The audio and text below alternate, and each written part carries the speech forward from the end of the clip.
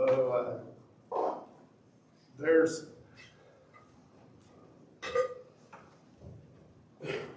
coming a day when there's going to be no more sickness, death, or grief. That's our big hope. We call it heaven. But one of the things we don't often think about is that heaven started invading earth when Jesus came. When Jesus came to the earth and he started coming to various towns and villages, when Jesus came to town, heaven started coming to town with healing power and new life and transformation. So I'm going to start right now with the sermon in a sentence. That's not the way we usually do things, but this is what I want you to get out of the sermon today. When Jesus comes to town, heaven comes to town. All right? So when Jesus comes to town, heaven comes to town. Now, for everybody who thinks you can check out now, you can. But there's still some really good stuff coming, so I would hate for you to miss it. So what does that mean? Miracles happen when Jesus comes to town. Terminally ill patients were healed. Blind people see. Deaf people hear. People tormented by demons were set free. Dead people left their graves and to live again. And when Jesus came to town, heaven came. I would dare to say, even now, when Jesus comes to town, heaven comes to town. Pastor Christy Lipscomb, who's pastors one of our sister churches in Grand Rapids, City Life Church, shared the following post just actually yesterday. Although how timely, I can use this tomorrow. She shared, author Willie James Jennings describes miracles as, quote, a sign of divine retaking and holy restoration of a wayward creation. Miracles are a sign of divine retaking and holy restoration of a wayward creation. She went on to say, I like the idea of a miracle as a divine retaking, a taking back by God from the fallenness of creation. I like holy restoration of creation, of a creation that has been warped. She says, Christian belief is that God created the earth as good and holy. Now the creation is warped by sin, and we all live under the warpedness of that. Jesus' miracles are a reminder that one day there will be a complete retaking and a complete holy restoration. The Apostle John, one of Jesus' closest disciples, in the very last book in what we have in the New Testament, the book of Revelation, wrote down a vision he had of heaven coming to earth to complete God's holy restoration and retaking. In Revelation 21, he wrote, Then I saw a new heaven and a new earth, for the first heaven and the first earth had passed away. I also saw the holy city, the new Jerusalem, coming down out of heaven from God, prepared like a bride adorned for her husband.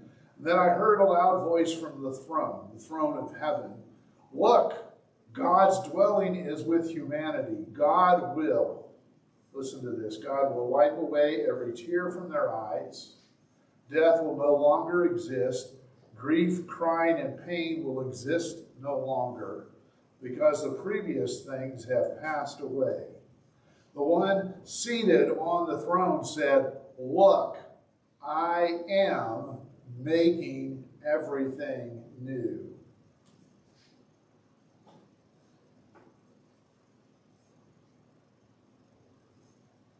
I think it's really important that we hear what that sentence. Not I will, I am making everything new. When Jesus comes to town, heaven comes to town. God is making everything new right here, right now. Not nearly as fast as most of us want it to happen. Oh, do you remember the thing I said earlier about grace, truth, and time? This is part of it. Growth happens. The ingredients of growth, change, are grace, truth, and time. God is at work through grace, truth, and time in this world. The next few weeks we will be looking at cases where Jesus came to town and brought heaven with him. In fact, it's going to be the next 4 weeks. And we're going to be looking at some examples from Matthew's record. Matthew recorded the life of Jesus as Jesus walked the dusty roads and paths of ancient Palestine. In Matthew chapter 8, Jesus brought heaven to town by curing all kinds of illnesses in the city of Capernaum. The city. Now, that gives you the wrong impression. Town, that's probably even too big. The village, estimates are they had a population of 1,000 to 1,500 people. So, not a very big town. It was an important little town, but it was not a very big town. So, Jesus brought heaven to Capernaum in Matthew chapter 8 by healing all kinds of diseases, calming the storm on the Sea of Galilee when his disciples thought they were all going to drown, and casting demons out of people. In fact, the neighbors of the last two men that Jesus liberated from demonic oppression begged him to leave. Wait, I just want you to stop. Can you imagine when Jesus came to their neighborhood and liberated two of their neighbors who had basically been terrorizing them for years? Everybody was scared to death of these two guys. No one could control them, and nobody wanted to go near them. They stayed away from them, and Jesus comes and he heals them, sets them free, and now they're fine. And the people said, "Would you please leave? You're scary." Or something, I don't know exactly, but they begged him to leave. When Jesus came to their neighborhood, heaven came with him, and they asked him to leave. And Matthew chapter 9, verse 1 says, Jesus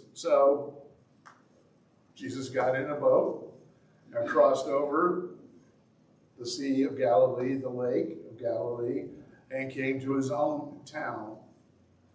Now, quick reminder, Jesus was born in Bethlehem. We celebrate that at Christmas time.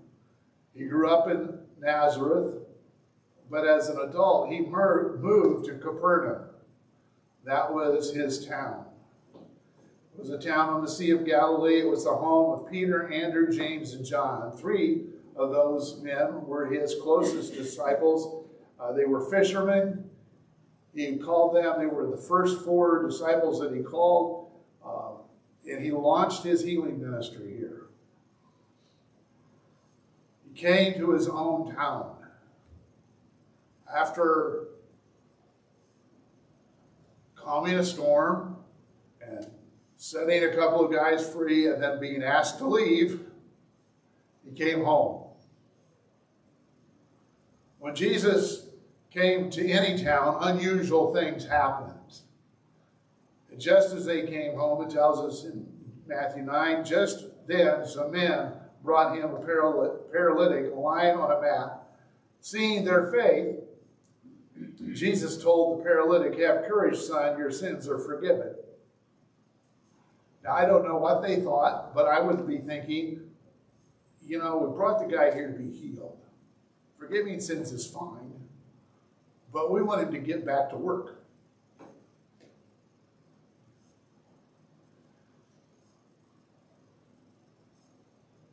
Maybe I'm the only one who thinks like that, okay? But just as sure as Jesus brought heaven to town, there's always someone around always ready to catch him breaking their rules. And this is no different. Some of the scribes said among themselves, "He's blaspheming." Only they didn't say it that loud. They just kind of whispered it themselves. These experts in religious rules were muttering at best, and they were just kind of thinking to themselves, "You can't say that. Don't talk like that. Who do you think you are? Only God can forgive sins. Stop acting like you're God." Now, Jesus understood that actions spoke louder than words. Actions always speak louder than words. He tells us, but perceiving their thoughts, Jesus said, "Why are you thinking evil things in your heart? For which is easier to say, 'Your sins are forgiven,' or to say, 'Get up and walk'?" So just pause for a moment. Which is easier to say? Well, it's a whole lot easier to say, "Your sins are forgiven," because who's going to know if it didn't happen? But if you tell somebody who's been paralyzed, "Get up and walk," and it doesn't happen, everybody's going to know. But listen to what Jesus says. "So you may know that the Son of Man has authority on earth to forgive sins." Then he told the paralytic, "Get up, pick up your mat, and go home." And he got up and went home. Now, just want to stop for a moment. Why did Jesus call himself the Son of Man? This is actually one of the favorite terms Jesus had for himself. And it's kind of a puzzle phrase. It could mean a simple "I." It could be somebody like me. But in Matthew, it most always conveys this idea of having some authority with it. And I think he ties it back to one of Israel's ancient prophets, Daniel. Daniel reported one of his prophetic visions in Daniel chapter 7. He says, As I kept watching, thrones were set in place, and the Ancient of Days," one of the names for God, "the Ancient of Days took his seat. His clothing was white as snow, the hair of his head like whitest wool. His throne was flaming fire. Its wheels were blazing fire. A river of fire was flowing out from his presence. Thousands upon thousands served him. 10,000 times 10,000 stood before him. The court was convened, and the books were opened. I continued watching in the night visions, and I saw one like a son of man coming with the clouds of heaven." Clouds of heaven were God's mode of transportation in many of the prophetic visions and Psalms. He approached the Ancient of Days and was escorted before him. He was the Son of Man. He was given authority to rule and glory and a kingdom, so that those of every people, nation, and language should serve him. His dominion is an everlasting dominion that will not pass away, and his kingdom is one that will not be destroyed. In Daniel's vision, the Ancient of Days, God treats this Son of Man as an equal and gives him authority to rule everyone everywhere. And Jesus chose that term for himself because he saw he was the fulfillment of that. He was that Son of Man who came with the authority to rule everything everywhere. I'm not sure about that. Well, the last thing Jesus said to his disciples in Matthew chapter 28 was, "All authority in heaven and on earth has been given to me." Not some, not most, all. It's the last thing he said before he said, go make disciples. I think Jesus used this phrase that could mean several different things for the same reason he told parables. Jesus wanted people to wrestle with his teachings, and he wanted him to wrestle with this idea. Who is this Son of Man? What's he saying when he's doing this? And he wanted them to wrestle with his identity. We're still wrestling with it 2,000 years later. There's still people arguing about who is he really.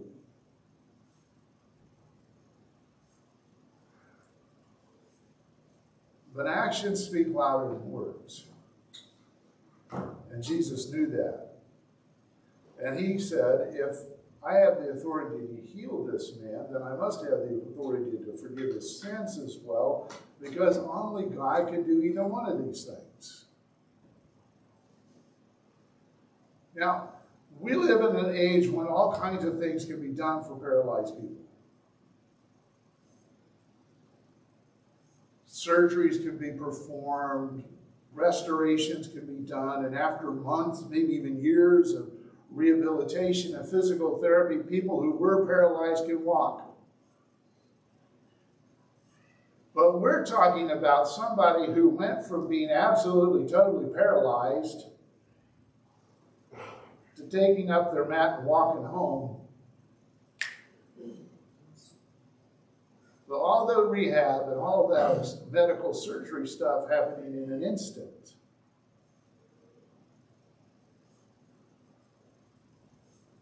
I'm thankful for medical advancements. I wanted to be a doctor at one point. I married a nurse. My sister's a nurse who teaches nurses. I better like medical stuff. Well, I'm getting old, so I'm spending more and more time with doctors. Yeah.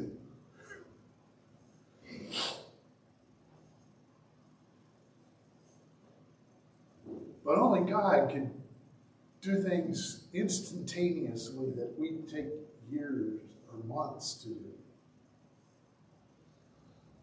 And that raises a question. Is it really blasphemy for Jesus to declare a person's sins forgiven if Jesus has the authority to forgive those sins and can prove it?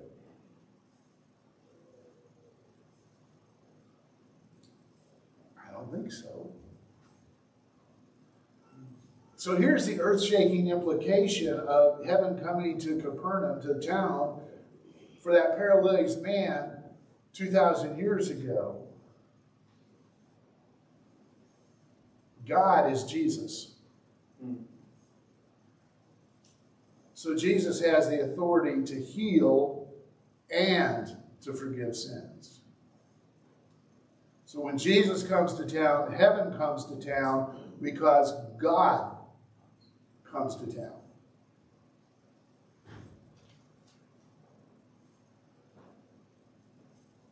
Bible scholar N.T. Wright says, faith in Christian terms means believing that the living God has entrusted his authority to Jesus, who is now exercising it for the salvation of the whole world.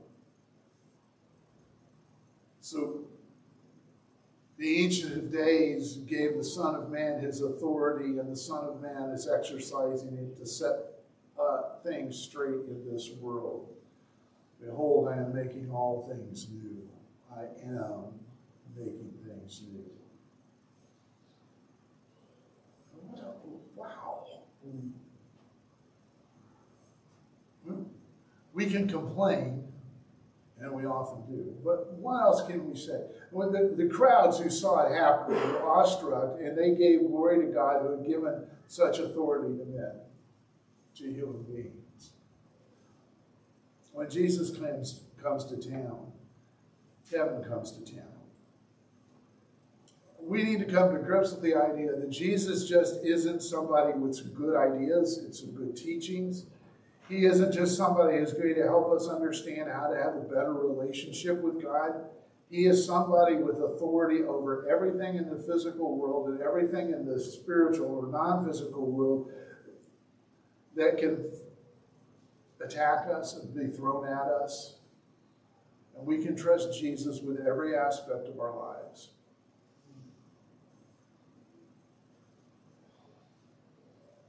God is Jesus. Jesus is God. So Jesus has all God's authority.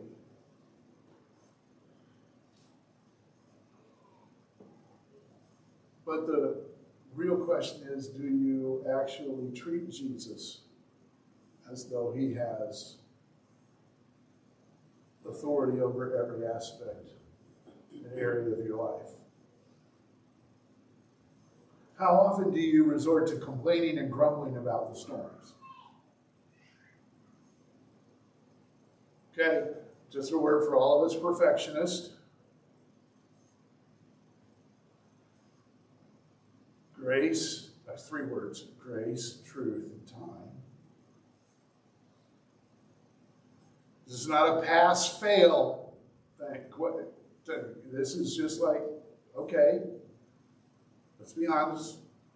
Let's give ourselves grace, let's accept grace, and let's work to do better. But when was the last time you expected Jesus, really expected Jesus to intervene on your behalf? It's so easy for us to just go, it's not going to happen.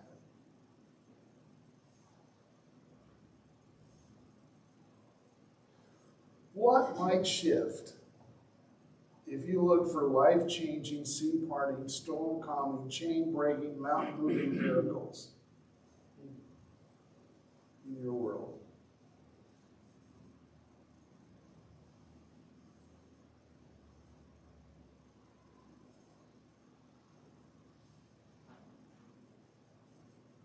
When Jesus comes to town, heaven comes to town.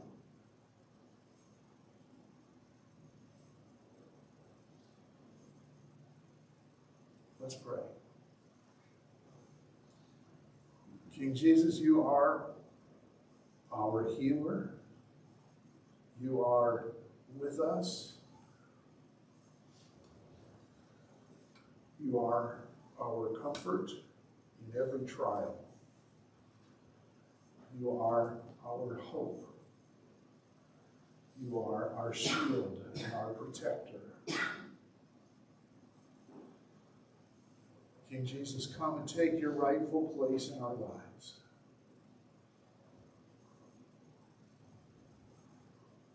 Help us to recognize that you have all authority. Open our eyes to your Spirit's presence, to the reality of your presence. King Jesus, do what only you can do.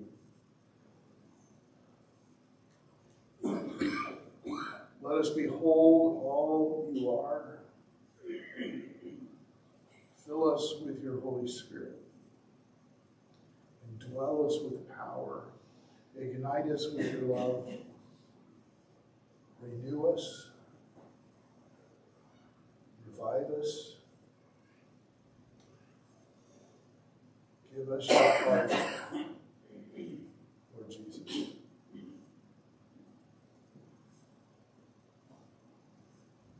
We will trust you as you lead us, move us, and change us. Your power, your victory, your love alive in us, working in us, touching lives through us. That's our desire, on earth as it is in heaven. Your kingdom come, your will be done. Amen.